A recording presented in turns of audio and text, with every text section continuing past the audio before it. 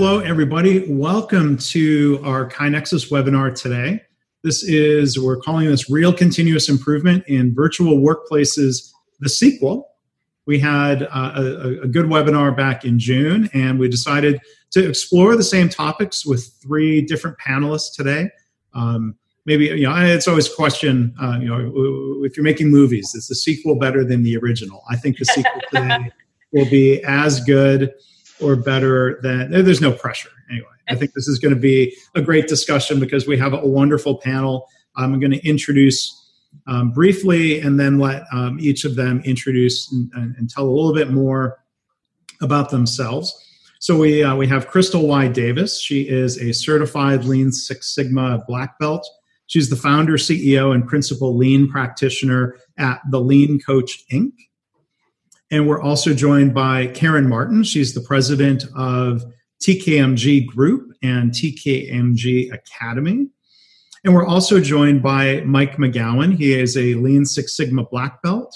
He's the director of process excellence at Marietta Memorial Hospital. And Mike, thank you and the folks at Marietta Memorial for being KaiNexus customers. So we have some consultants, and then we've got Mike who's on the inside, and I think we're going to have a really, really interesting mix of perspectives today. With that, I'm going to turn off PowerPoint because this is going to be, I think, a delightfully PowerPoint-free zone. So we're just going to be sharing experiences and having some good chat here. So first, we'll just go around and do introductions. I'll just do the same order I had here originally. Crystal, if you can kick things off and tell the audience a little bit more about yourself, please. Hello, and thank you so much for having me. I'm delighted to be here. I'm Crystal Davis, the Lean Coach Incorporated, and I like to say that one of the areas that I focus in particular is around actually focusing in on leadership development and people development. And I like to say nowadays, I heard this the other day, and I think it's so apropos that we need to be focused on not social distancing, but physically distancing. And that we really need to make sure that we're doing everything possible to connect. So I'm so delighted to be here, and thank you very much for having me. Of course. Well, thanks again, Crystal. And Karen Martin, if you can go ahead and tell us a little more about yourself. Hi, everyone. I've been practicing continuous improvement operations design for about 30 years and found Lean in 2000. Before that, I had been a Deming advocate and have a consulting firm and now an academy as well. And 5 books. I call them Lean and Drag because they're really about lean manufacturing, or lean enterprise, lean management. But I don't use the terms lean a whole lot because I do think that improvement's improvement and excellence is excellence. And there are many paths to get there. And if you want to check us out, tkmg.com, the Karen Martin Group is the acronym. And I'm glad to be here. Look forward to talking. Yeah, thank you, Karen. And Mike, if you can go ahead next. Thank you for having my book up over your shoulder there. Who put that there? Do I need to mail you $20 or just Venmo? No, that's not necessary. But yes, thanks for having me. I'm Mike McGowan. I'm the Director of Process Excellence at Memorial Health System in Marietta, Ohio. We're a small rural health system. We have 2 hospitals, 3 emergency departments, and over 200 providers. And I'm privileged to work with a group of 6 more STEAM certified black belts that comprise our improvement team. And we try and solve problems by leading improvement teams, coaching leaders, and training frontline staff. Our ultimate goal is to try and change the culture here at Marietta Memorial. All right, thanks. So first question is kind of real quick round robin here. First off, how much time are you spending on Zoom each day or other platforms? And then secondly, even though we're going to be talking about workplace improvement, have you used Zoom or similar platforms for anything fun, like happy hours or family time? Crystal, can I ask you to go first? So Zoom, too much. Microsoft Teams, too much. Slack, too much.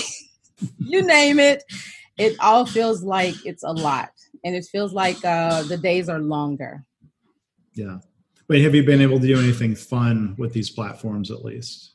Absolutely. So I've done a couple of happy hours and lean coffees. And then also our family has started to do some family Zooms. And so we've gotten everyone around the country together and we just talk and see how everybody's doing since we can't travel the way we did before. Yeah. Karen, how about you? I've been pretty much Zoom, GoToWebinar, and a little Teams. Probably the most is 8 hours in a day, and that's pretty regular. The least is probably 2, so every day for sure. It is draining. I think that you expend different energy when you're looking at a camera, and a little draining, but I have had some fun. I'm actually seeing friends that I haven't seen in years and years and years pretty regularly now. And so I think that's one of the silver linings. It's been really fun to grab a glass of wine and get on and get caught up and have even groups. I've had one group where no one knew each other. They're all my friends and dear friends, but they had never met before. So it was interesting. Yeah.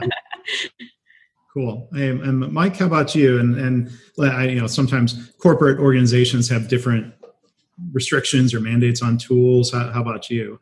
Well, we use Teams for the most part, and it's interesting is when we started talking about this, I started to reflect, and when this first started, we used it maybe 20% of the time.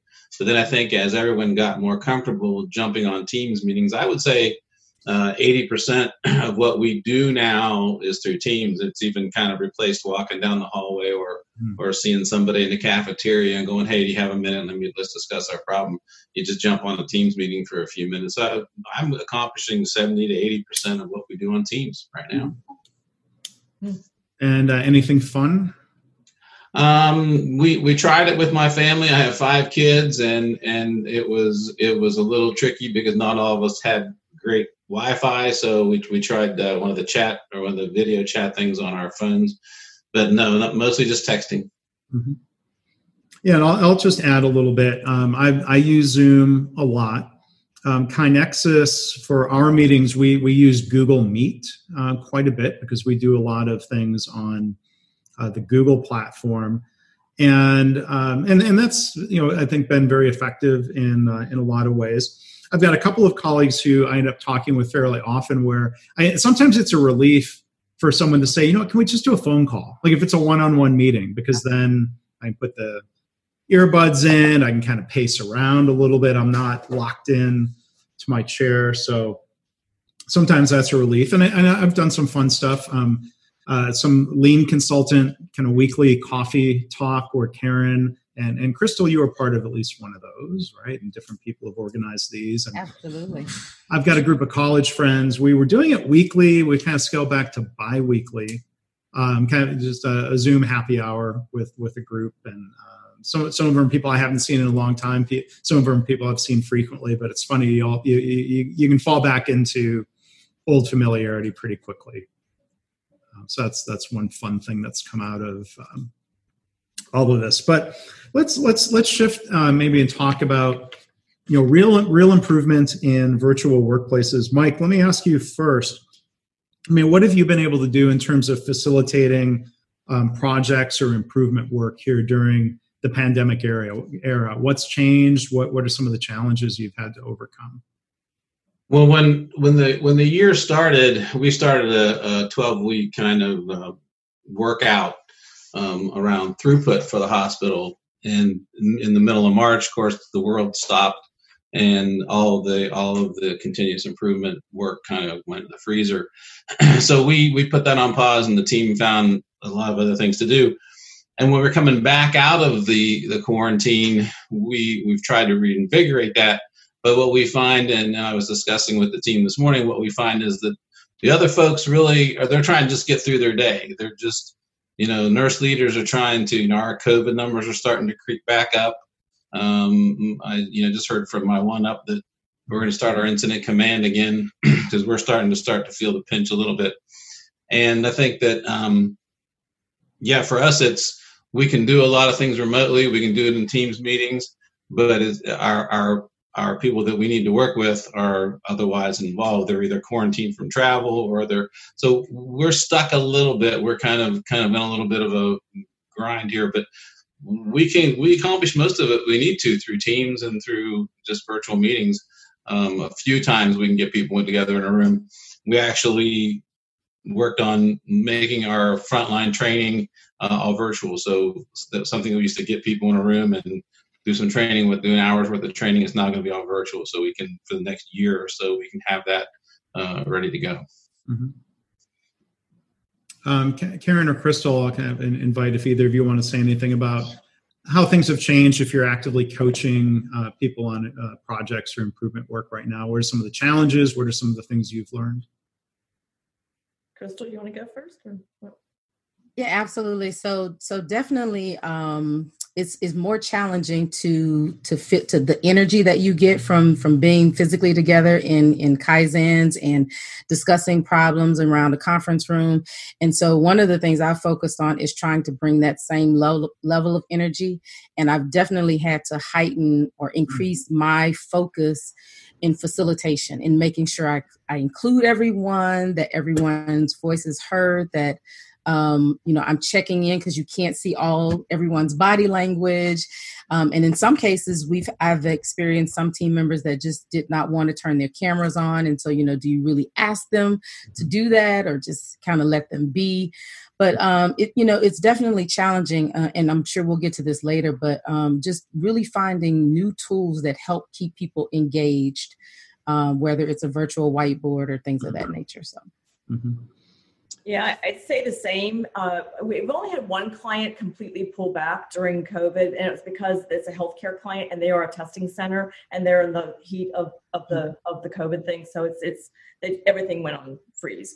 The facilitation point is a really good point because, if you're looking at the camera, which I think sometimes when you're delivering, you're not able to see all the reaction. And I actually missed something pretty significant with a client, a C-level leader last week that thankfully someone else kind of called it out and I was able to get him to repeat it so I could see it. And it was important to see his facial reaction to something that someone had suggested. So you do have to really be on your toes and keep scanning, so it's like, to me, it's going back and forth between the camera and the people, so that you're able to keep a really good pulse on what people are feeling. And definitely to Crystal's point, calling people, like if people are quiet, it's more important when you're on camera to give them a chance because people are sometimes a little afraid to interrupt.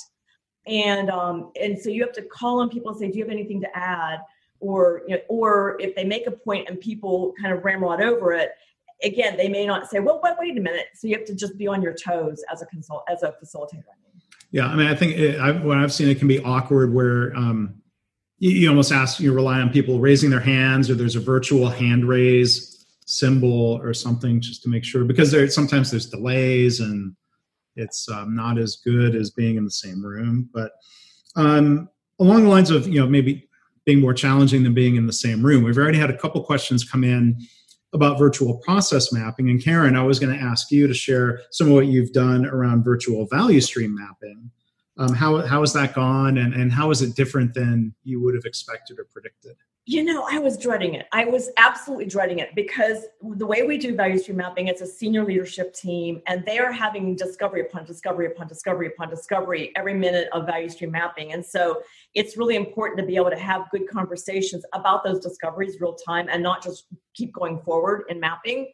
And so what I explored Mural and Miro, M-I-R-O, and Mural, M-U-R-A-L, and decided to actually use the software we use to archive value stream maps, which is iGraphics Flowcharter, as the tool in mapping, and then giving the people mouse control and then having them share their screen. Like it's very interactive as far as my screen, their screen, me mouse, them mouse, and all of those things. And it's worked out really well. I always had a bias that you should never create a map in software. And I strongly do prefer paper and Post-its and people at the wall and all that, but can't do that right now. So what do? Not improve? So it's gone a lot better than I thought. We do 3-hour segments. In real life, pre-COVID, it was 3 or 4 days, full days. We're doing 3-hour segments. I kind of experimented. That seems to be the sweet spot for most senior leadership teams. And I'm about to start a metrics-based process mapping swim lane mapping session with another client. assume it'll go pretty much the same, and I will be mapping directly into the software again, which is our Excel-based software.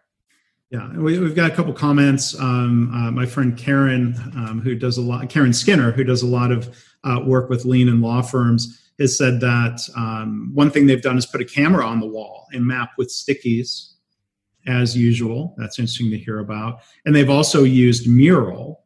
So again, yeah, I put in the chat Miro and Mural are those two tools. But I think it's interesting to look at combinations of like digital tools versus putting the camera on something. Karen Skinner had another tip that they found that it works well if you keep the team smaller than usual. It's kind of an interesting dynamic. So go ahead, Karen. I could see that. I mean, the team that I'm currently doing value stream work with right now is already only 8. And when I say only 8, our teams are max 10, and it's hard max. Like that's the one rule we won't let a client break. So it's a little smaller than usual, and it's hard to get everyone in with 8 even. So I could see the value. And actually, the best value stream experiences I've ever had facilitating have been teams of 6 to 8. Mm-hmm. So 10's a handful. Yeah, and getting the right number of people and from the right levels and the right roles, there's a whole art and skill to that, right? Yeah. So Crystal, let me turn to you for a little bit different question outside of the mapping. Is your kind of looking forward? What are your thoughts, or how do we find the balance in a future state of remote work versus on-site, blended models? What are your thoughts on that? Absolutely. So it's really a challenge. And I was sharing actually in a previous talk that some companies are finding that they're having challenges that are completely outside of the work and safety, not only the safety of people when they talk about blended work and who do we bring back into the workplace and who do we actually keep remote. I think that it's a matter of identifying the core function that group, department, or team drives, and whether or not they can truly be effective, not only in completing their own work remote, but then how they might engage with other teams and other departments or cross-functional teams, as well as when you make the decision to bring people back into the office, you have to be cognizant of many dynamics that are going on with people. I was sharing with a group that I was actually quite surprised when my client decided to bring the accounting group back in because they were focused in, getting taxes and so forth and so on. Several people became concerned. And their concern was actually around, well, why was the accounting team selected? Are we less valuable or less essential? Does that mean that some of us may be at risk because we weren't selected to come in the office? And then some people, quite frankly, I like to joke, are really looking for an escape from home. There's so many, they love their family, they love their kids, but the distractions might be a bit overwhelming.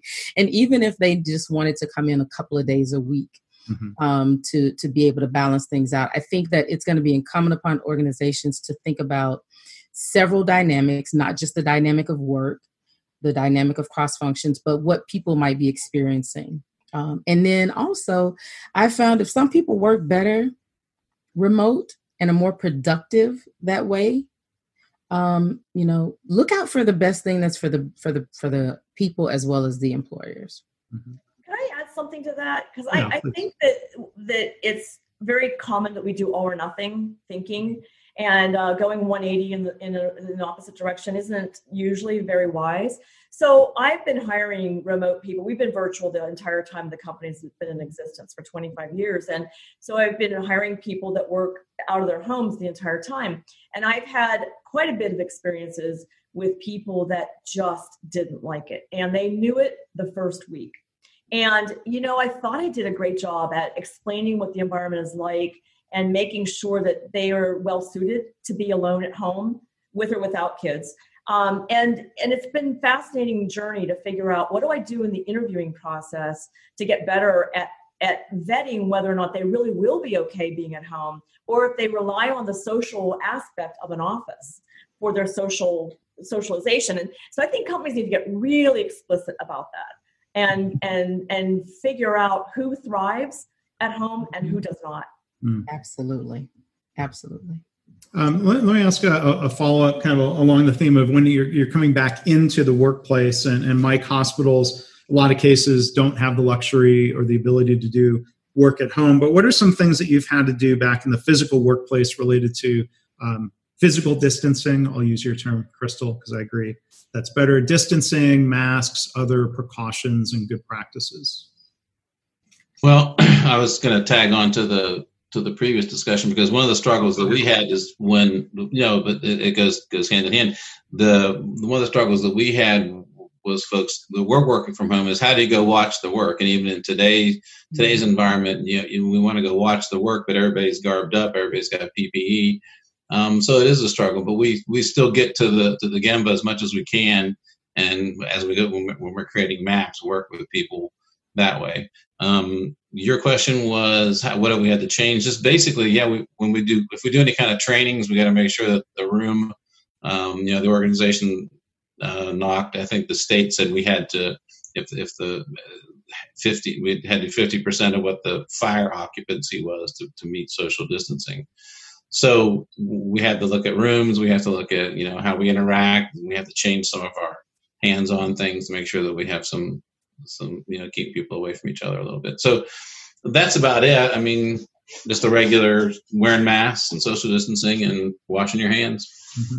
I heard a story, John Dyer, who's another author and consulting from a Deming and Lean background. I haven't gone and done anything on site with organizations, but John did. And he said he was up in the front of the room. They literally put a tape circle on the floor as a bit of a visual indicator of, John, if you're inside this circle, you don't have to have a mask. Now, I wonder, and they did it more than 6 feet, because I think if you're speaking and trying to project your voice, you're also projecting droplets. But, they had some different rules and ground rules. And, he said they set up expectations of, if he lost track of the distance to call him on it, because it's in everyone's interest. So I think, the new setting, new rules to try to navigate this, right? There are actually some guidelines. Mark, I was just going to say, there are actually some guidelines on, like, if you're speaking, what the distance should be from the people that you're speaking. And then if you're interchanging, so like if you are together and you're sharing a whiteboard space, how you can spray the air, and they have all these particular chemicals, you can spray the air and make sure that person has a set of markers, so you're not switching off commonly used things. Yeah. Yeah, one thing that I've noticed at a lot of healthcare places now is how they have, the dirty pens and the clean pens at hotels too. I just did my first travel, and the hotels, it was part of the Marriott chain, both of them I was in. So I don't know if it's just Marriott, but they had clean pens and dirty pens, and it was super well marked. Mm-hmm. And so I really appreciated that. So couple questions come in related back to virtual environments. Mike, you're talking about going to Gemba. Has anybody been able to experiment with trying to do any sort of virtual Gemba visit or observation? Not really. A little tiny bit of camera work, just to go see. It was really more for me to get familiarized with the work than it was for the team. But I actually just started asking a lot about those Google glasses and all those other glasses that you can wear where you can supposedly see really well at the Gemba. But no, not right now. One of our attendees, Joanne, posted a comment that her organization is doing virtual Gemba walks through GoToMeeting. They do a huddle first with over 100 people. It's a big huddle, and then breakout meetings for walks with smaller groups. So it's interesting. Oh, that's awesome. Interesting to hear about that. For meetings, does anybody have ideas of like different icebreaker activities when you have a virtual team? I have one. I actually did this with my clients. So we were trying to get the teams to talk about how they were, this was early on in the remote work, and we were trying to get them to express how they were, experiencing things differently, and just to open up and try to bring some humor into the situation. So we actually did a GIF challenge. And had people find a GIF or several GIFs that expressed, how they were feeling about working remote and, things going on with the coronavirus and so forth and so on. And then we actually had a little competition and people got to vote on the best ones. And the winner actually, I think, got like a $25 gift card to, for food or something like that. So it was really fun. It got people to loosen up and take some of the heaviness out of the conversation. And you could really kind of see where people stand. Yeah. That's a great idea. There was another follow-up. You had alluded to it earlier, Karen, and you said you wanted to help address if you have people who are camera shy. Have you found some ways to try to encourage turning on the camera, or how do you decide when to let someone be versus? Yeah. So I've never been 100% successful. Let me just say that. When working with clients, it's different than colleagues and stuff like that. And most colleagues are very, used to the camera, and the team and things like that. But clients, so I just did this workshop. It was it was supposed to be a 2-day in-person workshop. We spread it out over 5 days in 2 to 3 hour segments. And it was 24 director and above, so kind of senior leadership, including vice presidents and 1 C-level. And half of the people would not turn their cameras on. Mm-hmm. And, so I started with just, hey, I just would love to see you. I've never met you guys before, and I'd love to just be able to see your face. And, this is our version of being in the same room together. And I think one person turns their camera on. And then, maybe 3 or 4 hours of the total time together, I tried it again. Then I asked the client to ask, because I thought maybe it was me, and I asked the client to ask, and no one did it. So finally, the senior VP that sponsored the whole thing said, we really feel like the discussion we need to have is important for us to be able to see each other's eyeballs. And so please, everyone, tomorrow morning, be prepared to turn your cameras on. And so they had advance notice to shower up, and but not everyone did. And it was really interesting because, some people just refused, mm-hmm. and that we let it be. Yeah. It also allows people to check out if they want to do something different instead of listening to what you have to say, right? I mean, I attended a team meeting yesterday or 2 days ago, and I said, okay, camera's on. And they're like, oh, no, I didn't put makeup. I don't care. Camera's on. I want to see. Let's go, or I'm not being on, and they did. So it worked out well. Mm-hmm. I think that, preparing people in advance is definitely key to getting them comfortable. And then I think, too, setting rules for, if it's okay to be on, with a baseball cap and, just your lounge, t-shirt or whatever for the meeting, or if you actually just need to kind of, like Mike, put on a tie, or you need to explain what the rules are for that particular setting. And then I also think that if you can help people know how to use those virtual screens, or like myself, put up a screen, because it could just be they don't have an effective space at home. Mm-hmm. Or they're concerned their kid's going to run into the screen. Yeah, or having a contractor at your place. I know. Right. Sorry, you're struggling with that today. Oh my God, yes. But this is the reality of working from home. What dogs or sirens or whatever noises happen to pop up. I have a firehouse not too far away, so I'm quick to mute myself. I don't know if the fire truck noise even comes through. There was a follow-up comment here from Art. Hi, how are you? It's a friend of mine. Following up on the GIF comment, you said sometimes people do games around choosing virtual backgrounds, trying to make a challenge or something fun out of that. So I like that idea as well. So thanks for that, Art. So Mike, I was going to ask you something related to this, and we had a similar question. And again, Karen and Crystal, maybe you can share what you're seeing in other organizations. But so Bill asked, his team has had projects put on hold, and they're trying to work on starting up again. And in my own experience in coaching some health systems, because the pandemic has been kind of in a way all-consuming, a lot of other work has been put on hold. So I'm curious, Mike, from your perspective, how you've tried to help navigate or manage some of that. It's tough. We try to pull. Pull always works better than push. And a lot of that comes from top leadership too. If the leader's engaged and is saying, "Hey, we need to do this," people will come up. But I think it's still the problem of they're trying to get through their day, worried about them and their family, and improvement work it does go on the back burner. And we're kind of starting to feel that. We had a rise when we first came out of it in June, and we thought we were really making some headway. And then we kind of are starting to hit a slowdown right now. So we will need to re-energize it unless COVID jumps up and knocks us down again. Mm-hmm. But I don't have any tips for it other than getting senior leaders involved. Mm-hmm. And someone I saw on the question asked, how do you get between physicians and nurses?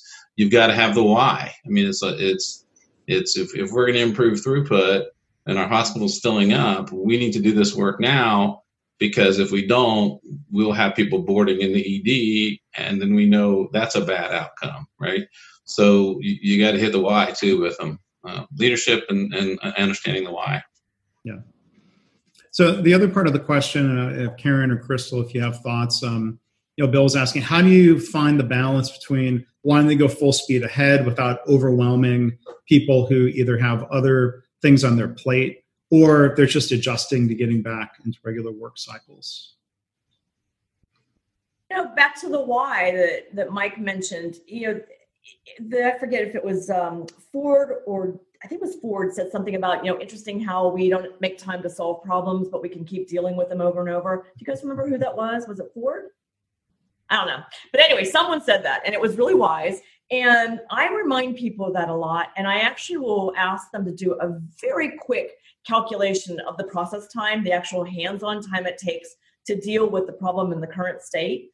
And then say, what if that went away? And I just think that COVID or not, I think people just tend to have a bias toward not taking the time to make an improvement and just keep dealing with the same things over and over and over. And if you can quantify the difference in spending 2 days to solve the problem versus dealing with it, 20 times a week over the course of a year, it's quite compelling. So I do the math.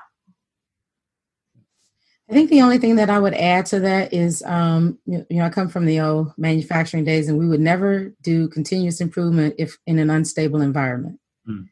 So I think you have to revisit, the environment that we're in now. Have we reached a level of stability that can take us back into the improvement mindset?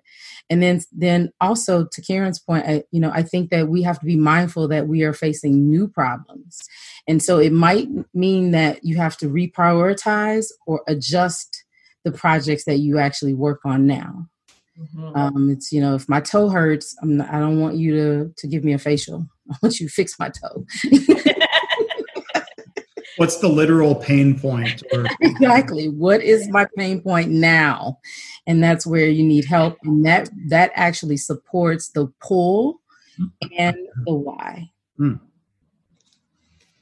All right. So I'm going to give all of our panelists just a quick break here. Normally we do announcements at the end of the webinars, but we're going to do a little quick, just 2 minutes of announcements, and then we'll have more Q&A. So I want to tell you first, we've got a number of webinars on the schedule for August. The very next one is going to be presented by Simon DeCastro. He's one of our KaiNexus customers. He's an improvement leader at Texas Health Resources. It's going to be on August 11th at 1 o'clock Eastern. He's going to be talking about how to avoid common pitfalls in the DMAIC methodology. So it's an opportunity to explore things more on the Six Sigma side of the improvement realm. And we haven't really addressed that as much as we talk about lean in the webinar series. So we're really excited that Simon is going to be able to do that. You can register now at kainexus.com/webinars. And then you can see the other list of webinars coming up in August. We invite you to register for all of those. I don't have a slide for it, but Crystal is going to be one of the panelists for a different panel discussion that we're going to be doing on Friday, August 14th. That's organized by Deandra Wardell, and we're going to have Karen Ross and a number of women. There's a group called Women in Lean, and there are other women who are going to be a part of that panel talking about some really important issues for organizations and beyond. So I invite you also, you can find all of that at KaiNexus.com/webinars. We invite you to check out our webinar on-demand library. You can find that at KaiNexus.com/webinars. We have a blog at blog.kainexus.com. And we also have a podcast series where if you are a subscriber to the podcast, you would have received a couple of days ago the little audio preview that we did for today's webinar. And this entire webinar will be published to the podcast feed later today. So you can find us basically anywhere you find podcasts. So that's the little intermission. It's kind of like back in the day, I'm old enough to remember going to drive-ins and you would have the ads for the concession stand in between the movies. So I guess that was what we did here without cute cartoons or animation. Sorry, that was kind of dry, what I did. But we have a number of questions that come in, posing us back to our panel here. Any thoughts or experiences with virtual exercises, either for training, learning, simulation? A lot of what I've done is based in physical simulations. I haven't figured out, I'm trying to figure out how to adapt. Have any of you been able to figure that out, or at least experiment with it? Or have thoughts on how you might experiment with it? We're going to. As part of our training, for standard work, we would have people fold T-shirts and work through that. Being virtual, one of my staff came up with draw the pig. Ask people to draw a pig freehand, and then hand them out the standard work. Right? Would they have the standard work? We could put it up on the screen, and then draw it with the standard work. So hopefully, we haven't tried it yet. I'll let you know, but that will be our run at a virtual hands-on demonstration. I did one small one with that workshop group I was just talking about, where it's one I used to show the power of not task switching, but just focusing on one thing at a time and getting it done and then moving on to the next thing. And it's a time study. So I just had everyone get their smartphones up and get their timer ready. And then I had put up on the screen just a simple sheet for them to just, handwrite on their own piece of paper what I had written there. And then we did this timed thing. It was only a 5-minute activity, and they loved it. And it broke the monotony of staring at the screen and all of that for a while. I haven't done the actual Lean 101 simulation that we do for quite some time. It just hasn't been what the clients are asking for. And so, but I think the paper-based one we have that illustrates flow and standard work and visuals and all that, I think it would work virtually pretty well. But I haven't been asked to do it and haven't adapted it. I haven't done anything yet. I've actually was talking with some other colleagues, and one thing, I haven't tried it yet, but one thing that they mentioned was reaching out to some people in instructional design for ideas and about keeping people's attention. I think on one of our Lean Coffees, we talked about how you have to take, you have to insert exercises more frequently to keep people engaged. So maybe every 15, 20 minutes, depending on how long you're going. But I haven't actually applied a lot other than some of the things we've already talked about, like a virtual whiteboard or Jamboard for, shared Post-it notes and things of that nature. Mm-hmm. And Miro and Mural are also tools that can be used for virtual boards. I've heard people talking about those tools for that as well. Just catching up on a few other comments and things people added here. You were talking about setting expectations for virtual meetings. Lori from Ohio State in the MBOE program. Hi, Lori. Mike, graduate of that program. Lori says they had somebody doing yoga in a Zoom meeting, and they had somebody else smoking a cigar. So it was, she says, setting expectations is good. A couple people have mentioned a tool that can be used for interactive Q&A and can be used for icebreakers. Menti, MENTI.com. In fact, we did a webinar. We did a quiz show about COVID-19 back in, I think, maybe April. We used Menti for that. It's a subscription service, but it's very much like what I call bar trivia. You can set up questions and people buzz in and answer, and you get points for how quickly you answer. So tools like that can be used for surveying virtual audiences or trying to do something fun. I think we're going to do a virtual lean quiz show coming up. We've already built that, and we haven't used that yet. Nice. Karen, you were talking about the one quote Scott McDuffie added. He says, it might not be exactly what you were saying, but John Wooden is famous for saying, the basketball coach, if you don't have time to do it right, when will you have the time to do it over? That's good. Same sentiment. Perfect. And someone else has an idea about their wife's company did a Zoom bingo. Oh, that sounds good. So that's kind of a fun thing to do. And then, yes, thank you. So we've got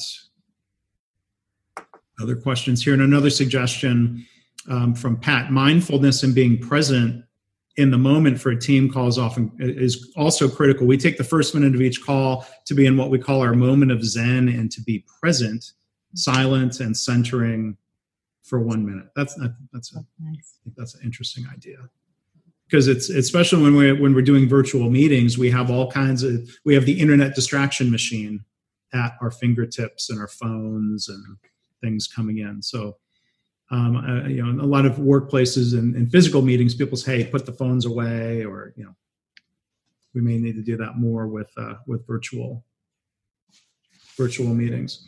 We have another question here, Crystal. I'm going to pose this to you first.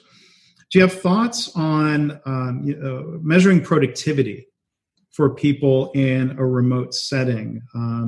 What have you found effective? What do you think is the right way to try to approach that? Yeah, I actually love this question. So for me, I have found that a number of organizations have gotten extremely tactical in trying to measure productivity. Some I've shared these before, but some people have gone to measuring keystrokes and activity on computers, and issuing daily checklist, or asking people to identify what they're going to do at the top of the morning, and then checking in at the end of the day to see what they actually accomplished.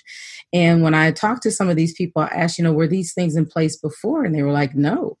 And so there's this overwhelming sense that you need to manage activity. And so, of course, some of the things that are important are identifying what matters and what needs to be measured now versus before.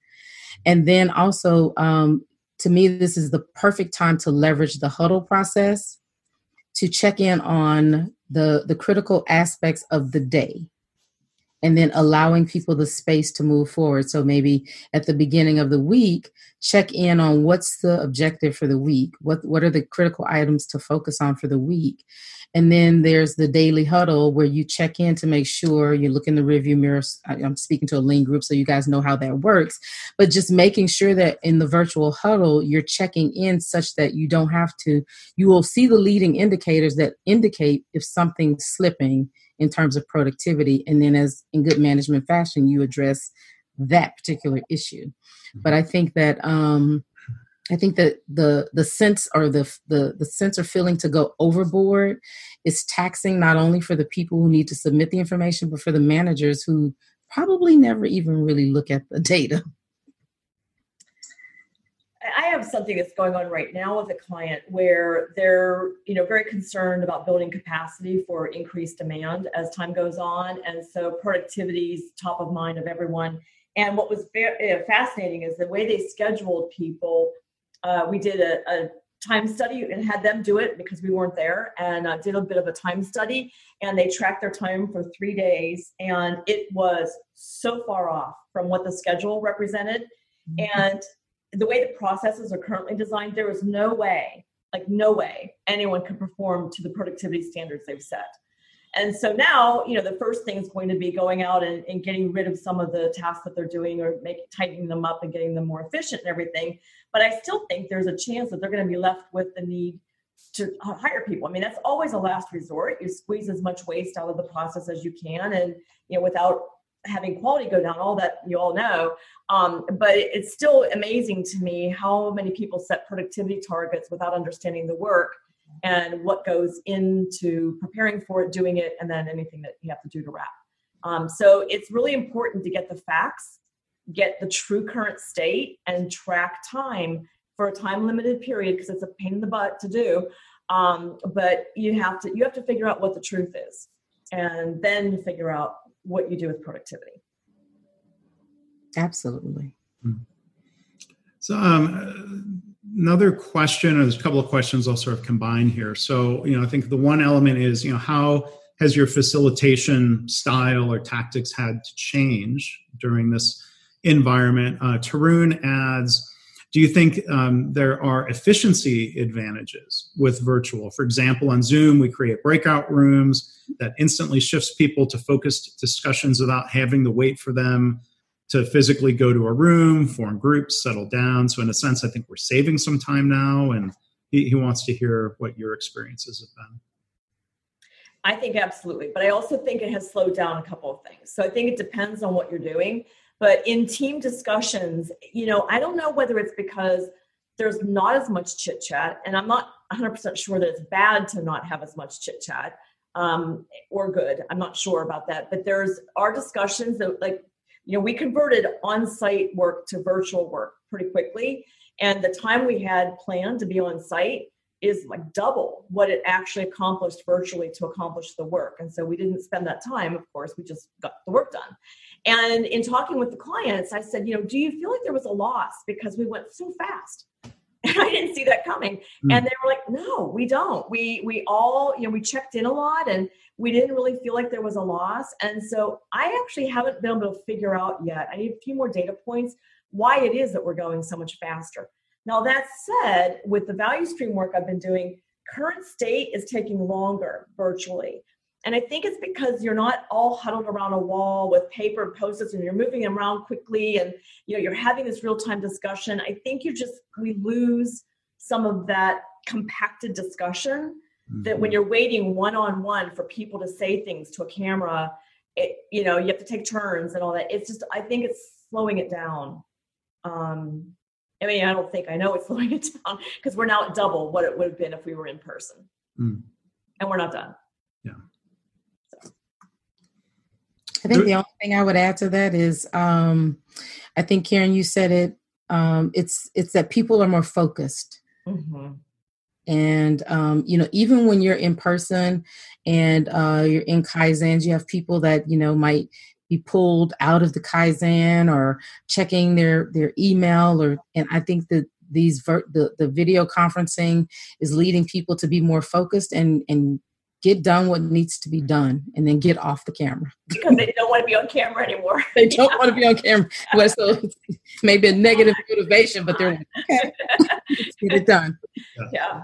There was a related question when you go back to the mapping. How do you keep from making attendees wait while you map using virtual process mapping tools? First of all, I'm super fast. I've been using this software for 15 years now, so I'm very fast, and I'm listening and typing at the same time. So, I have to correct sometimes when they change their mind, but I'm pretty fast. I also pre-set up a template. So going into this one, I assumed we'd have about 15 blocks across, but I wasn't sure. So I set up 15 and we're at 20. So it was a little bit more. I also pre-set up IT systems that are blank at the top.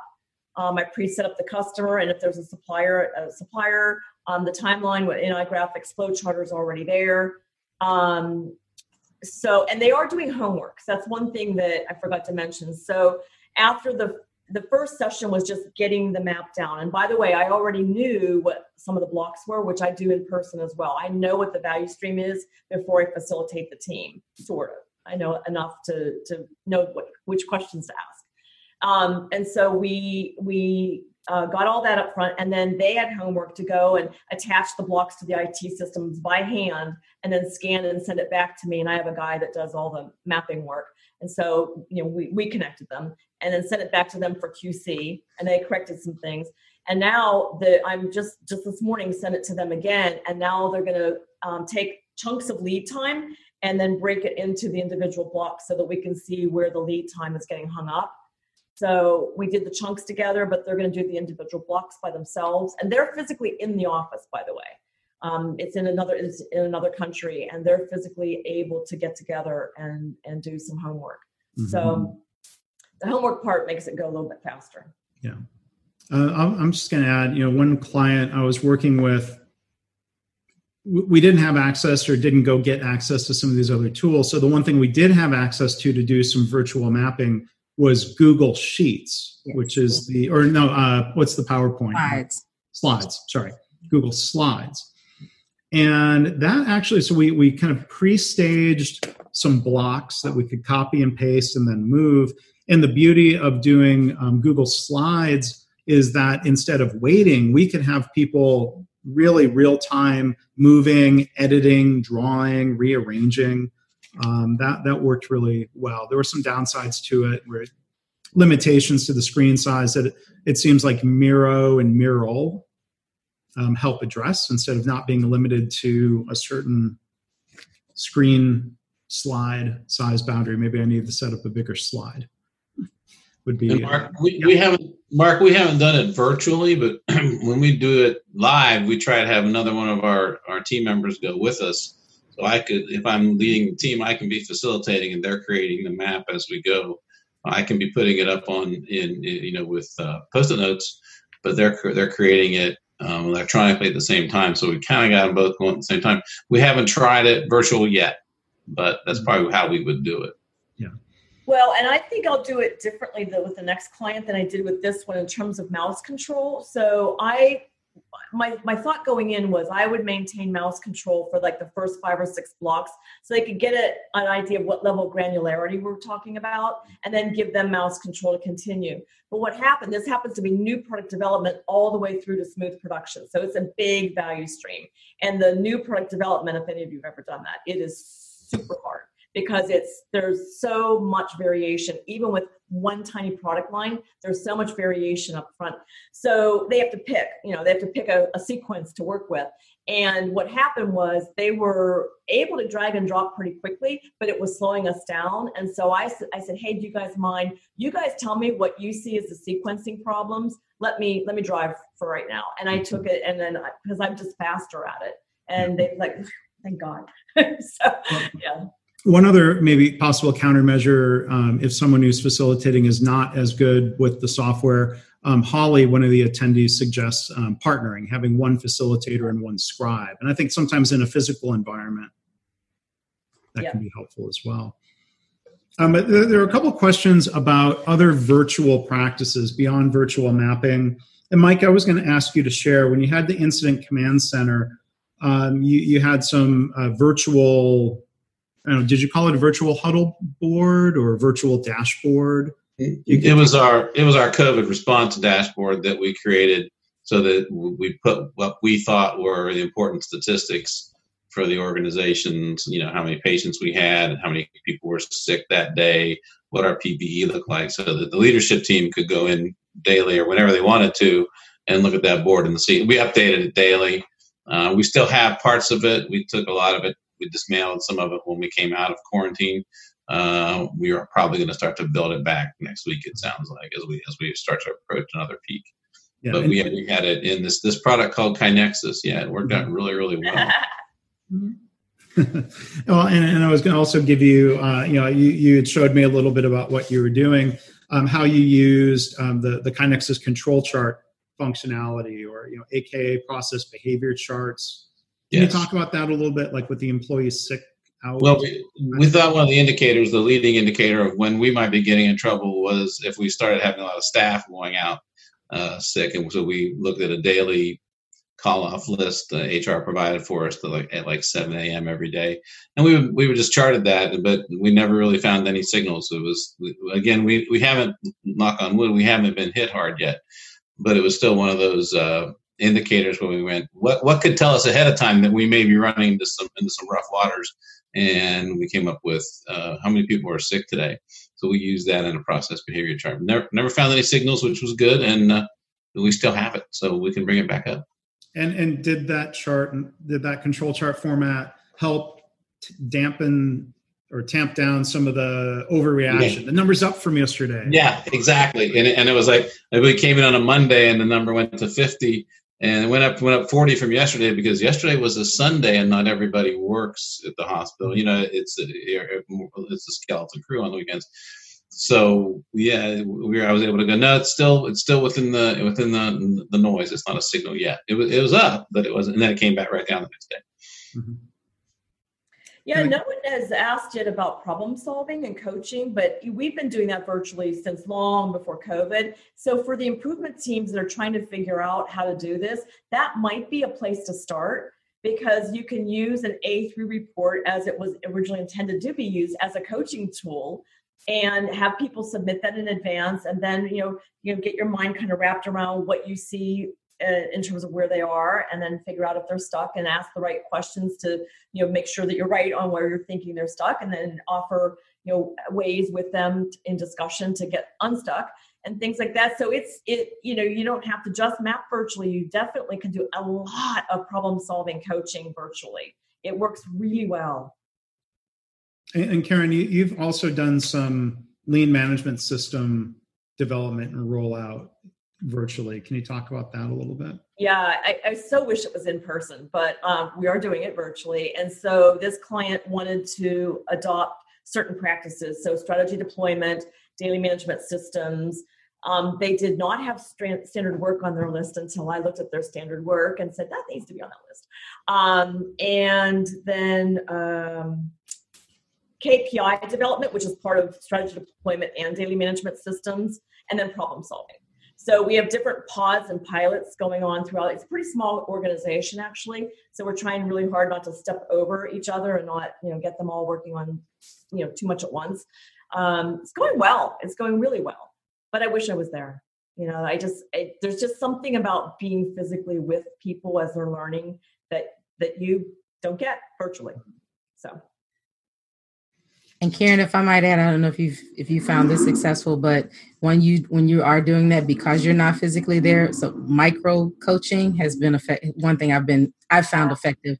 Just smaller segments of coaching, whether it's 10 or 15 minutes, so that they can stay connected with that new activity, that new behavior that you're trying to drive. Oh, that's great. Yeah, like that. I'm going to talk with you offline about that. Good idea. Gosh, the hour has almost gotten away from us here. A couple of comments people had posted.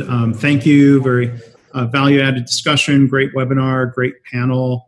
So just want to pass along a couple of those thank yous that were in the chat. And at the end of the webinar, or when you leave, there will be a survey. We ask you to please fill that out. Give us feedback and give us ideas about topics that you might want us to address in future webinars. But maybe we'll just kind of go around round robin one last time.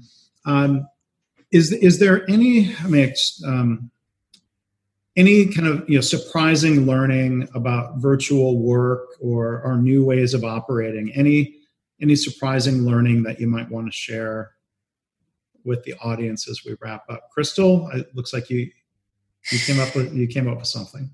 Yes, I find it's very interesting that people think that they should relate better or differently in a virtual environment when they didn't do so well physically together. And I've been telling people you can't manufacture what wasn't there before. So if you struggle with relating, if you struggle with connecting, if you didn't have trust within a team, it's amplified virtually. And so you have to be more mindful of those things and those dynamics when you're trying to get work done and be productive and stay focused. And I think, it's incumbent upon teams and managers to think about how they can start to bridge that gap, given that we're all experiencing something common, which is rare, right? These are rare times, but we're all experiencing something common that we can actually find and relate with, whether it's, perhaps maybe I don't have children, but maybe I could relate if Mike had children and he was working from home. That's something that we can relate to, whereas we may not have found common ground in the workplace before. And build and establish trust. So that's been one of the things that I've found to be very interesting, is how people have this expectation that things would be different virtually. I have one. I really think that people behave differently on camera than they do in person. And I think you really have to pay attention to that. When you're on camera, I don't think anyone fully relaxes as they do on day 3 in a conference room for 3 days in a row. I just don't think people, unless they're off camera, then they can relax. But if their eyeballs on the camera, there's a bit, and I don't want to sound negative about this, but I do believe psychologically there's a bit of acting that goes on. I just don't think that we relax into who we really are when we're on camera. And so I think as a facilitator, you have to just kind of always be scanning for more signs of what's really going on that you can't see and draw out. That's one thing that I've been like, wow, that camera changes dynamics so much. Yeah. And Mike, anything that was kind of a surprising lesson or a lesson from your first go around with the Incident Command Center that you might now apply to this, unfortunately, what seems like the second wave that's coming? I think that for us, we found that meetings are going faster, that we're getting things done more efficiently. But I like the point you guys made about the body languages. There's going to be a new normal. We all know it. We're going to have to change how we do things. And you're right. At the third day in the conference room, you're still, my back hurts sitting here being on camera, right? So you are a different person. We're going to have to understand what those nuances are as we move forward. All right. Well, thanks, everybody. I'm going to pull up the KaiNexus webinars web page. Here we go. Because we have, we have 3 webinars coming up in August. So like I mentioned already, August 11th, Simon DeCastro, How to Avoid Common Pitfalls in the DMAIC Methodology. August 14th, like I mentioned earlier, Crystal is going to be one of the panelists in a session that Deandra Wardell is really the leader of. I'm going to help facilitate, but the title she's come up with here is Sharing Our Visions and Voices to Root Cause Racism. So really important, complicated, but issue that we'll discuss through that panel, and actually a series starting August 8th on my blog, leanblog.org. Deandra is, I'm handing over the blog to her for the week, and she's coordinating other authors, including the panelists. So I'm looking forward to learning from all of their perspectives. And then on August 19th, more of a presentation style webinar, John Toussaint and Kim Barnes from Catalysis are going to be presenting. They have a new book coming out. They're going to be talking about Becoming the Change, Leadership Behavior Strategies for Continuous Improvement in Healthcare. And for those of you who are not working in healthcare, I would still recommend and suggest, please do tune in any way, because I think these are leadership behavior strategies for any setting. So again, you can find those and you can register for all of those at kainexus.com/webinars. Crystal, since you're participating August 14th, is there anything else that you would like to add about the topic or your hopes for the panel?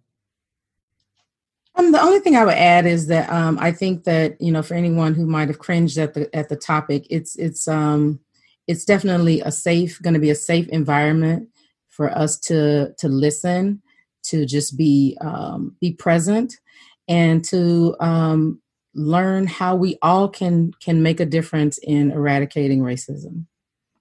Okay. That's great. Thank you for sharing that, Crystal. And thank you in advance it'd be good to have you back 2 months in a row. So I want to thank everybody who attended, and again, thank our panelists, Karen Martin, Crystal Davis, Mike McGowan. It's been a lot of fun, and maybe we'll do a third panel. We're still probably going to be doing virtual work in September or beyond. So if anyone in attendance, KaiNexus customer or otherwise, feel free to reach out, mark@kainexus.com, if you want to maybe participate in a future panel about real improvement in virtual workplaces. So again, thanks everyone. Thank you. Thanks, everyone. Thank you.